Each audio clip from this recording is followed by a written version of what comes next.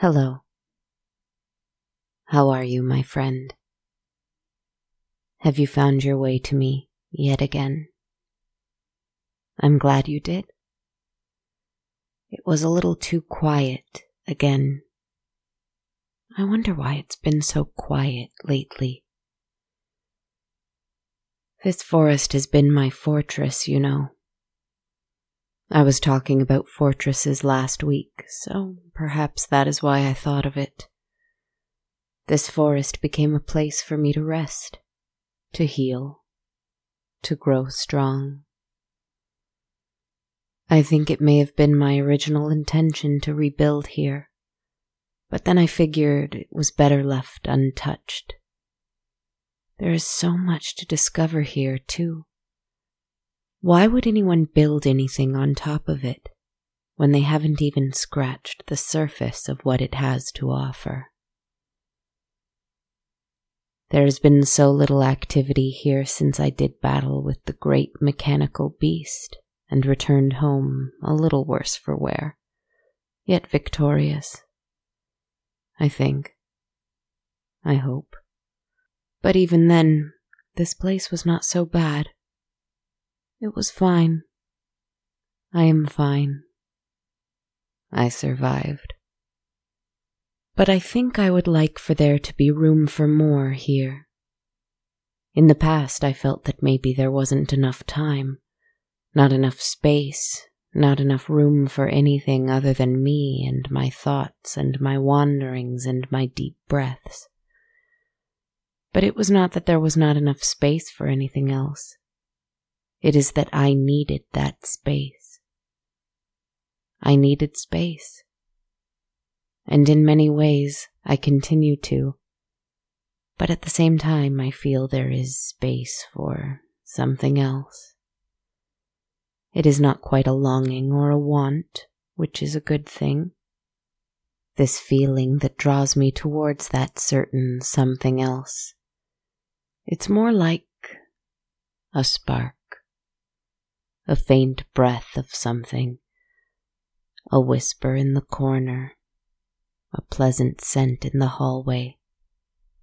The thought that there could be a certain something else, a certain something more, in your forest with you, if you want. But what could it be? What should I make room for? I asked my tarot cards and I shuffled, clear-headedly, as it's felt quite often lately, like I'm shuffling deliberately, even if I can't see the cards, which I can't. My hands now know which cards should go where and when. There is a knowing, there is a familiarity. It is like coming home now. I pulled the card out and said the word, yes, as in, I understand you perfectly. The High Priestess. There she is. I haven't seen her yet. Perhaps because I wasn't ready for her. Oh, I thought I was. But right now, looking on her, I know now is the right time. She has come at the perfect time. She is the divine feminine that resides in all of us. She is our intuition, our sacred subconscious. Wisdom older than time, spirit strong and true. Like the moon, she represents the influences in nature and in our lives and within ourselves that are hidden just under the surface, separated perhaps only by a thin veil, and available only to those willing to look and listen.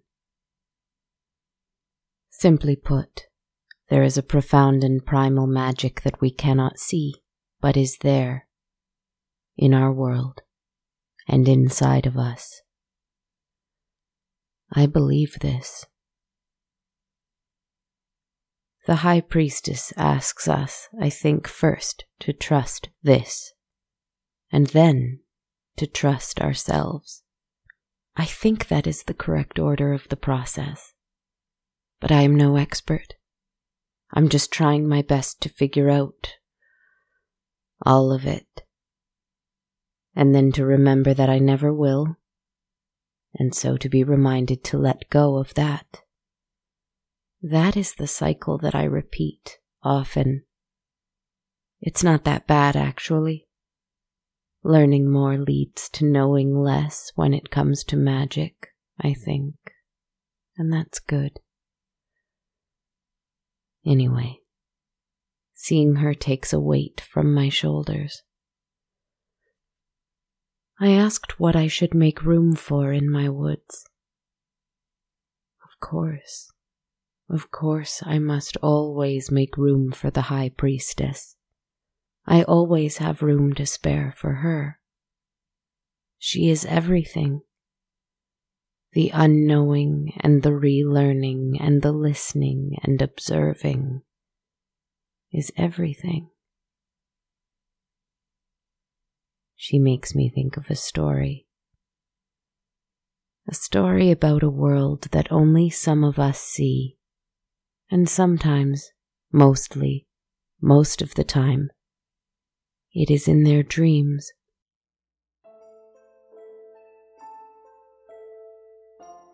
Close your eyes, if you're able, and imagine a world very much like ours, except that anything we've made, be they walls, buildings, screens, whatever, anything that did not grow from the world itself, anything that nature did not provide, or anything that is not or was not once living and breathing. Anything such as this is just slightly transparent. And behind it, behind all of that stuff, you can see behind it just endless, vast space, almost black, with countless stars, more stars than you ever could imagine. Because they're not stars, they're too close to be stars.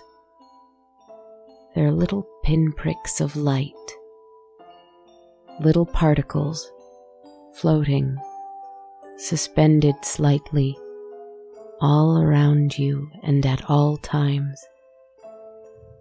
Imagine more stars than you could ever see on a given night, just hovering around you, always. They are not stopped by walls, buildings, screens, whatever. They pass through them like little ghosts. They are not stopped by such things. Now the thing is that the same goes for any person who is able to travel in this dream world. Any person who can venture here can move very freely, through walls, buildings, screens, whatever. They do not need a floor or a ground to walk on. The air is sweet and thick, and anyone who can venture here can move through it like they were swimming through water. All human life, or animal life, or plant life for that matter, is lit up from within in this dream world. In this world that is really our world, just without the pretense really, without the set dressing there, revealing the much more interesting scene, in my opinion. Anyway, all life seems to be lit up from within and golden. Just larger versions of those little starry particles. Or maybe filled with thousands of them. Who knows? I certainly don't know what causes the light, but it's beautiful to behold. And these people who choose to be in this dream world, that is, anyone who moves freely and consciously in this place, deliberately, that is, they're the same, golden from the inside, only that their eyes are lit up brightly, like little torches, whether they can see or not, even if they have no eyes, no matter. There will still be two bright, golden orbs there. Orbs that can see all this light, all around them too. It is a dark place, but glowing too. All dark blue and golden, this world. There was once a boy who visited this world. He lived in a town that was neither small, nor was it very large. You could meet a stranger there and think nothing of it. You might wander into a store you've never seen before and only just discovered. But it was no big city either. That being said, this was in a time and in a land where people did not really move at the speed our cities today move at anyway. The sunsets seemed to take their time in this place and in this year. We should be jealous of that, I think. Our hero was a peculiar young man indeed. He held a place of both reverence and fear, not by anything of his doing, but by virtue of his birth. The circumstances were strange, the omens were strong, all of the signs were there. This is a gifted child, a child who has been touched by something altogether magical and special. Shall I name them? Shall I tell you what only his mother had seen on the day he was born? No, I don't think I will, for these mean different things to different people, and the thing is, I'm not sure what I believe. I wonder if we all have the same capacity for magic and wonder, and only some of us choose to accept it. I wonder. But all that is to say, the people around him were skeptical and yet superstitious, a funny thing because they didn't dare disrespect him or treat him poorly, for they believed in his strange gift. But they avoided him as much as they could, since they feared the forces that seemed to surround him, the luck that followed him, and the imagined misfortune of anyone who wronged him. That was in their heads, I do not hesitate to say. He was happy, though. He loved his home. He loved his family. But he knew there was something more than what he saw with his waking eyes. He wanted to read about it.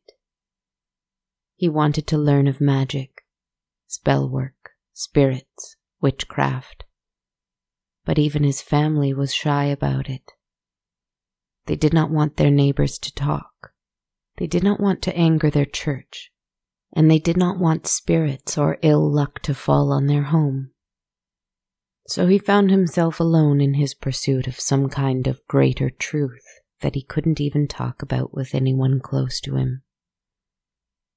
He lay in bed one night, staring at the ceiling. Looking up at the old brick and mortar that was there, he thought to himself, I wish I could see the sky. I wish I could see beyond the sky. Surely there must be more than the sky. There must always be something beyond the sky. Mustn't there? He thought this same thought for 7 nights in a row until he fell asleep. And on the 7th night, he fell asleep. Or that is, he thought he did. But he could not move his arms or his legs. Panic began to set in as he tried to open his eyes. He tried to pry his mouth open to call out, Help me, I can't move. Something is keeping me still. But nothing would move. Hey, he heard a voice say nearby, right at his ear. "It's all right. It feels impossible, but try to sit up." "I can't," the boy whispered. "Just try. It will require more effort than usual, but you can do it." He slowly pried his eyes apart, and he saw a face he didn't recognize leaning over him. A kind face, perhaps a little drawn, and with the strangest glowing yellow eyes. It was another young man close to his age. He was calm. If he didn't seem so pleasant, our gifted young man in the bed might have been afraid that it was a demon, keeping him weighed down, unable to move in this state of half sleep, half waking. But he knew better than that. He was, after all, touched by fate himself. He knew better. He couldn't say why or how he knew better. He just did, and he trusted that. The face moved away from him, making space for him to sit up. "Try," he repeated. And the young man in the bed did, and it felt as though he was so heavy, so very heavy, like a cinder block was on his chest, like his legs were filled with rocks. It was terrible, and it was agony until suddenly it wasn't. It felt like a rope had been drawn so tight and then simply snapped, and he was free. He could move, he could breathe, and he was light as a feather. Lighter, even. He clutched his chest and smiled, and his new friend with the two glowing orbs set in his face smiled too. He raised his head to laugh in relief, but it was then that he noticed the brick in the ceiling. It was all there, but it was not quite there either. A little transparent, only slightly, but behind it and before it, and even passing through it, were tiny little flecks of gold hanging in the air. Some still as dust in a windless room, some moving in short spurts like tadpoles in a pond. He whirled around in shock, and then saw himself lying in his bed, eyes closed and body very still but for the calm and steady breaths it still took. "That's me," he remarked. "Not really," said the new friend at his side. The young man tried to look into his mirror, but no such luck. It would not provide him with a reflection. Only little golden flecks going through it. Useless, that piece of glass now. But when he looked at his hand, he saw it lit up with a pulsating golden light, just like the other boy's hand. Were his eyes the same? "Yes," his new friend said, placing a hand on his shoulder. It did not feel like a hand, only the warmth that comes from a hand. "Your eyes are like mine too. That's how I found you. They finally got bright enough for me to see." The boy spun around again and looked at his new friend. "You found me?" He smiled finally. "You're like me then. Touched by fate?" The other boy scoffed a little. "Sure, if you like. I just know I've been doing this forever." He then floated through the brick ceiling, and since it was transparent to them, he looked down at the boy. "Are you coming?"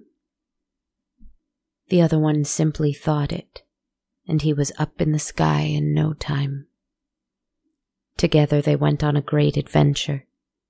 and they became fast friends, and they went adventuring night after night after night, and I will relate to you here just a few of those adventures their spirits went on in the dream world. They saw feats of nature more incredible than any myth or legend. Horses lit gold from the inside, running through open plains, their hooves beating a beautiful rhythm into the earth of an entirely original composition. And deep in the water, glowing golden whales the size of cathedrals, singing and sighing and diving and laughing with one another. It was laughter, the boys knew without a doubt. And trees breathing. They heard their voices as they spoke to each other. They understood the degree to which they are alive and feeling things, for they glowed more brightly than most people the two boys snuck a glimpse at. And they did that too. They went to the streets of a festival, not far away late at night. They watched the people dancing, their golden light spinning around and around, their laughter sending ripples of light upwards into the sky, where the young men could feel the vibration against their toes, and that made them laugh too. But that wasn't all. There were some things they didn't recognize. Some spirits, which is what they surmised they were, of shapes not quite human, not quite animal. Some smiled and some spoke, while others stared back at them with confusion and curiosity. They tended to be close to nature most often. Some spirits seemed unique to mountains and stone, while others were attached to water or earth. But some seemed very, very lost. And sometimes they came across others like them, others who walked in the dream world with golden eyes. They could see them back. Most often they smiled and went on their way. It didn't happen very frequently, and once or twice the boys saw ones that were wrapped in shadow, hiding their glow, only their eyes showing, and they leapt over the rooftops, cackling into the night, sliding through walls, and causing screams and agony inside houses, or frightening cows to death, all kinds of mean mischief. When our young man asked his friend who they were, he simply replied, "I wouldn't deign to give you advice, but I'd stay away from them if I were you. All I know is that they walk here in malice, and I do not." And that was enough for him. He took his friend's advice. Humans and animals most often had their glowing golden self and their material flesh self together, one and the same, but it was not always the case. These were those who walked in dreams, just like the two boys. They weren't many, but they were there. Night after night, they saw wonder after wonder, and our protagonist learned more and more about his world. Both of them. The world of the material, where nature was calm and people only revealed what they wanted to reveal.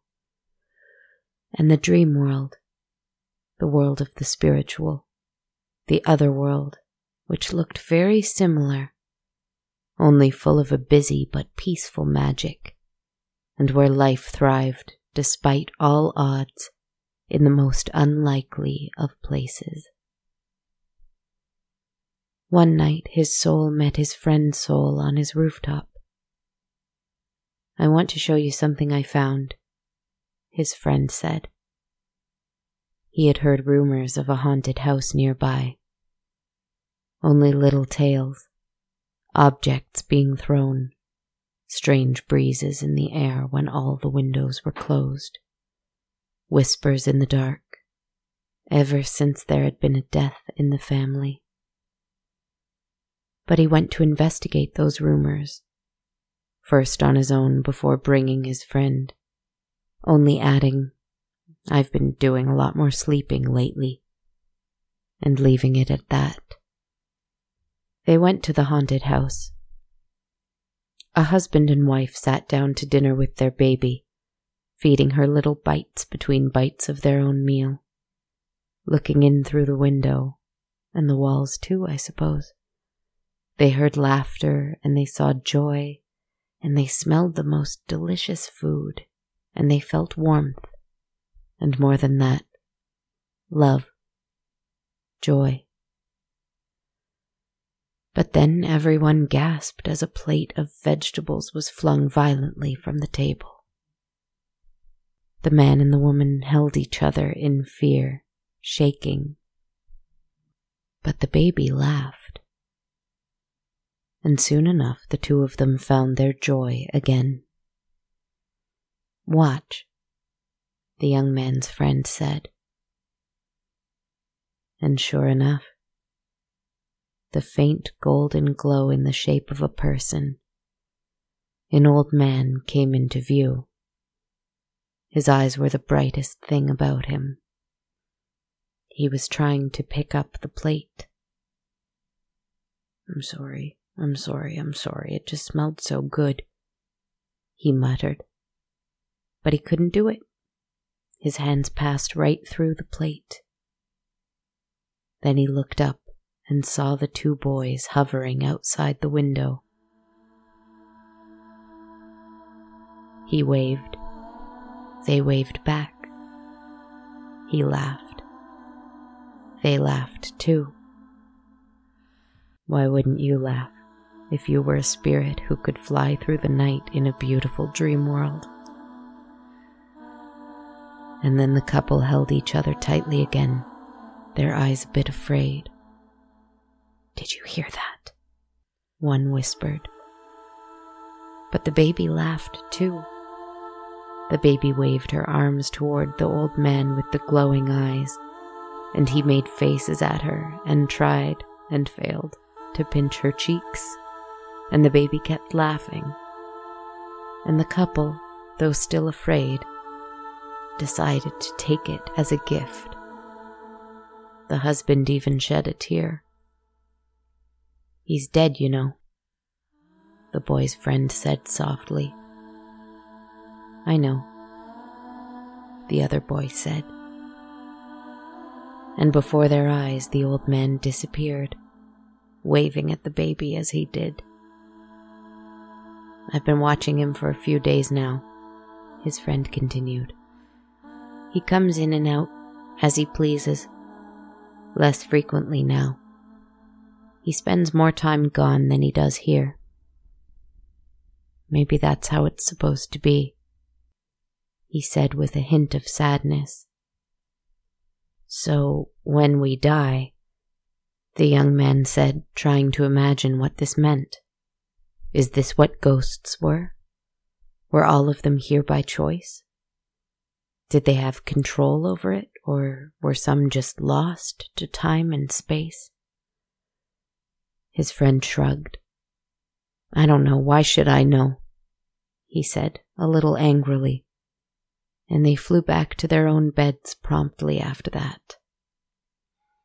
Of course, young people don't tend to stay angry at one another for very long, especially when there isn't really anything to be angry about.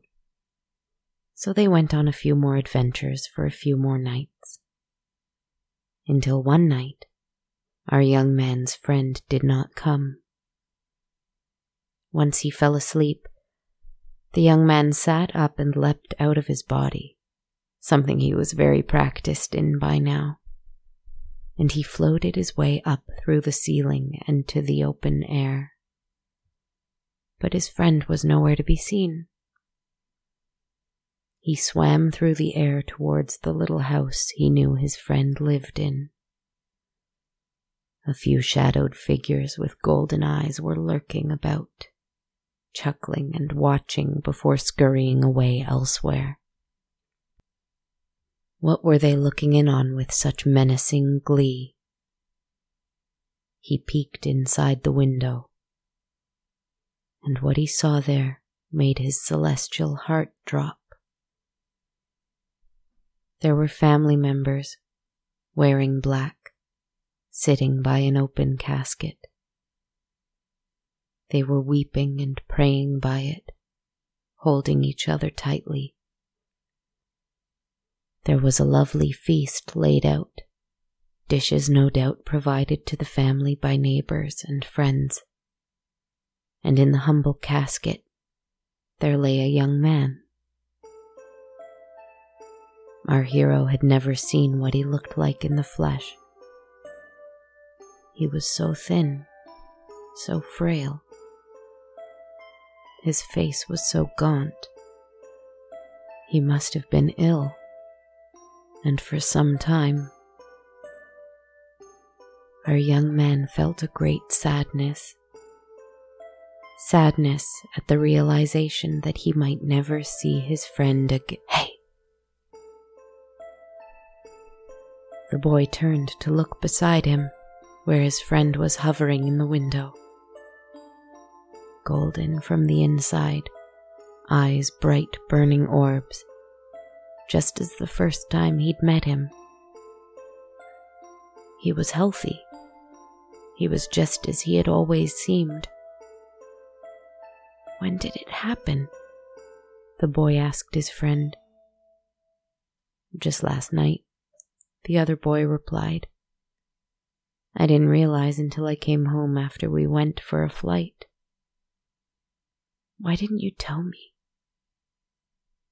His friend shrugged, like he always did, and answered simply, I didn't know what was going to happen. I suspected that nothing might, but if I was wrong, he seemed to be shaking a little from the thought of it. If you were wrong, you'd still be all right, the young man said with a smile. Even if you weren't here, you would go somewhere. You'd be all right. His friend arched his brow. How do you know that? The boy smiled. I just know. His friend looked at the table of food. He heard the music playing in the other room. He felt the warmth of his mother's love. And he missed it all. It made him sad suddenly. Even if I'm all right, what about them? The young man nodded. I'll check on them.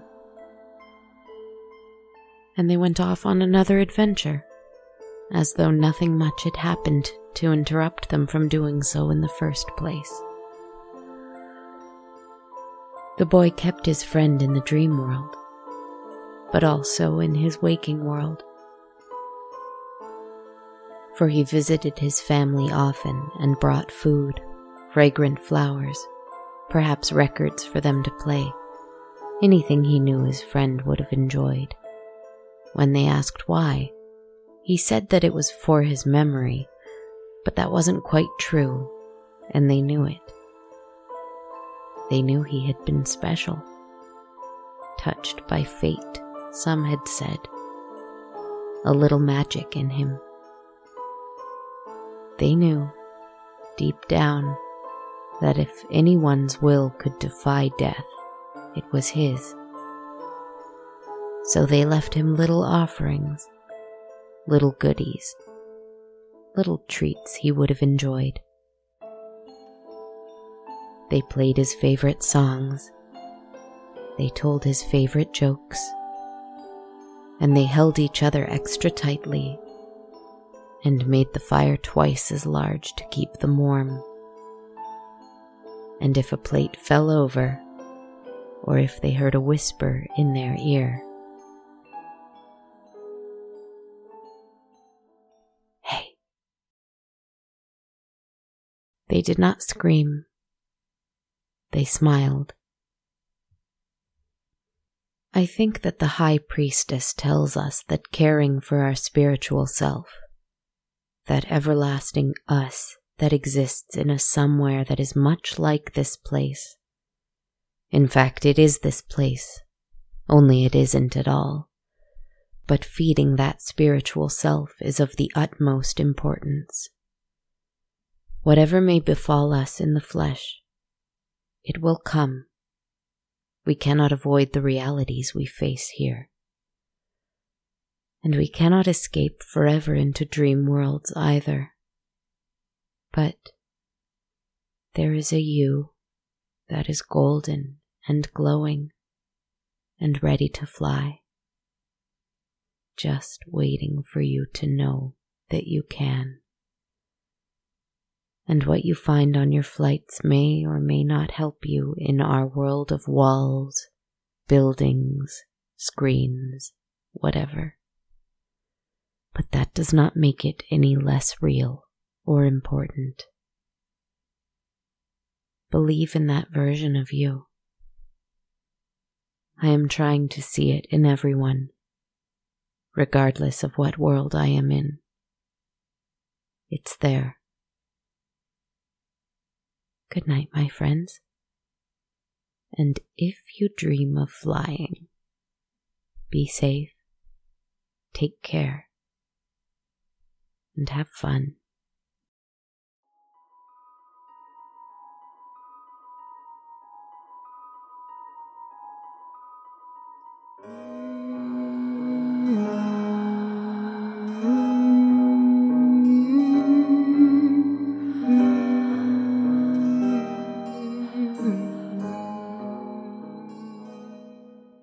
Hello there, dear listener, and thank you so much for joining me for episode 174 of On a Dark, Cold Night. This is Kristen Zaza, your writer, host, podcaster, composer, team of one behind the podcast. I hope you're doing well, taking good care of yourself as we head into the holidays, into the colder weather, into the shorter days and longer nights. I have some thank yous I'd like to send out. First, to my newest monthly supporter on Patreon, Faith Stein. Thank you so much for your pledge, Faith. I'm honored that you want to support what I do here. If you'd like to support the show through Patreon, let me just tell you about the perks you can receive for doing so. Every supporter of $1 US or more a month receives access to my ever-evolving soundtrack. So there are probably over 160 tracks on it right now. I haven't counted in a while. And every supporter of $5 US or more a month receives that perk as well as a monthly tarot reading video I upload for every full moon. The next one will be this Saturday, so keep an eye out for that. So to learn more, head on over to patreon.com/darkcoldnight. And I'd also like to thank Ko-fi supporter Terrible Horse, who donated to the show through Ko-fi.com. Thank you so much, Terrible Horse. It means the world to me. If you'd like to support the show in this way by giving a one-time donation in the form of metaphorical coffee without those perks I mentioned before, you can visit my Ko-fi page at ko-fi.com/darkcoldnight. A great way to help out without any money getting involved is to leave a rating and a review for the show on iTunes. You can also follow me on social media. I'm on Twitter at A Dark Cold Night, Instagram at Dark Cold Night Podcast, on my Facebook and YouTube pages just called On a Dark Cold Night, or on TikTok at Kristen Zaza, all one word. Also, I have t-shirts and hoodies available at bonfire.com/on-a-dark-cold-night if you'd like to check those out. And a bit of news, on Saturday, December 18th, I'm going to be participating in the Sonar Network's Holiday Marathon on YouTube.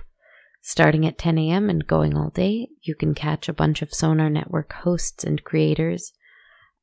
Specifically, you can catch me at 5 p.m. I'm going to be playing a video game live. It's called My Big Sister. Apparently, it's an 8-bit horror game that looks really cute and eerie and mellow, which is pretty up my alley. I'm going to have a warm beverage ready, maybe some cozy lighting, and I thought we could just chill out together for an hour and play a video game from my living room. I hope you enjoy it. Head on over to the Sonar Network's YouTube channel for the link, or you can also find the event on YouTube too. Thank you so much for listening, my friends. I'm not sure whether or not I'll be taking a break at any point this month for the holidays. I'm deciding. I may see how I feel. I hope that's okay with you. But I expect to keep the shows coming. We're coming closer to the 200 mark, aren't we? I wonder what will happen after that. we'll see. Anyway, lots of love to you, my friends, and thank you again for joining me. All the best to you. Be well, and talk soon.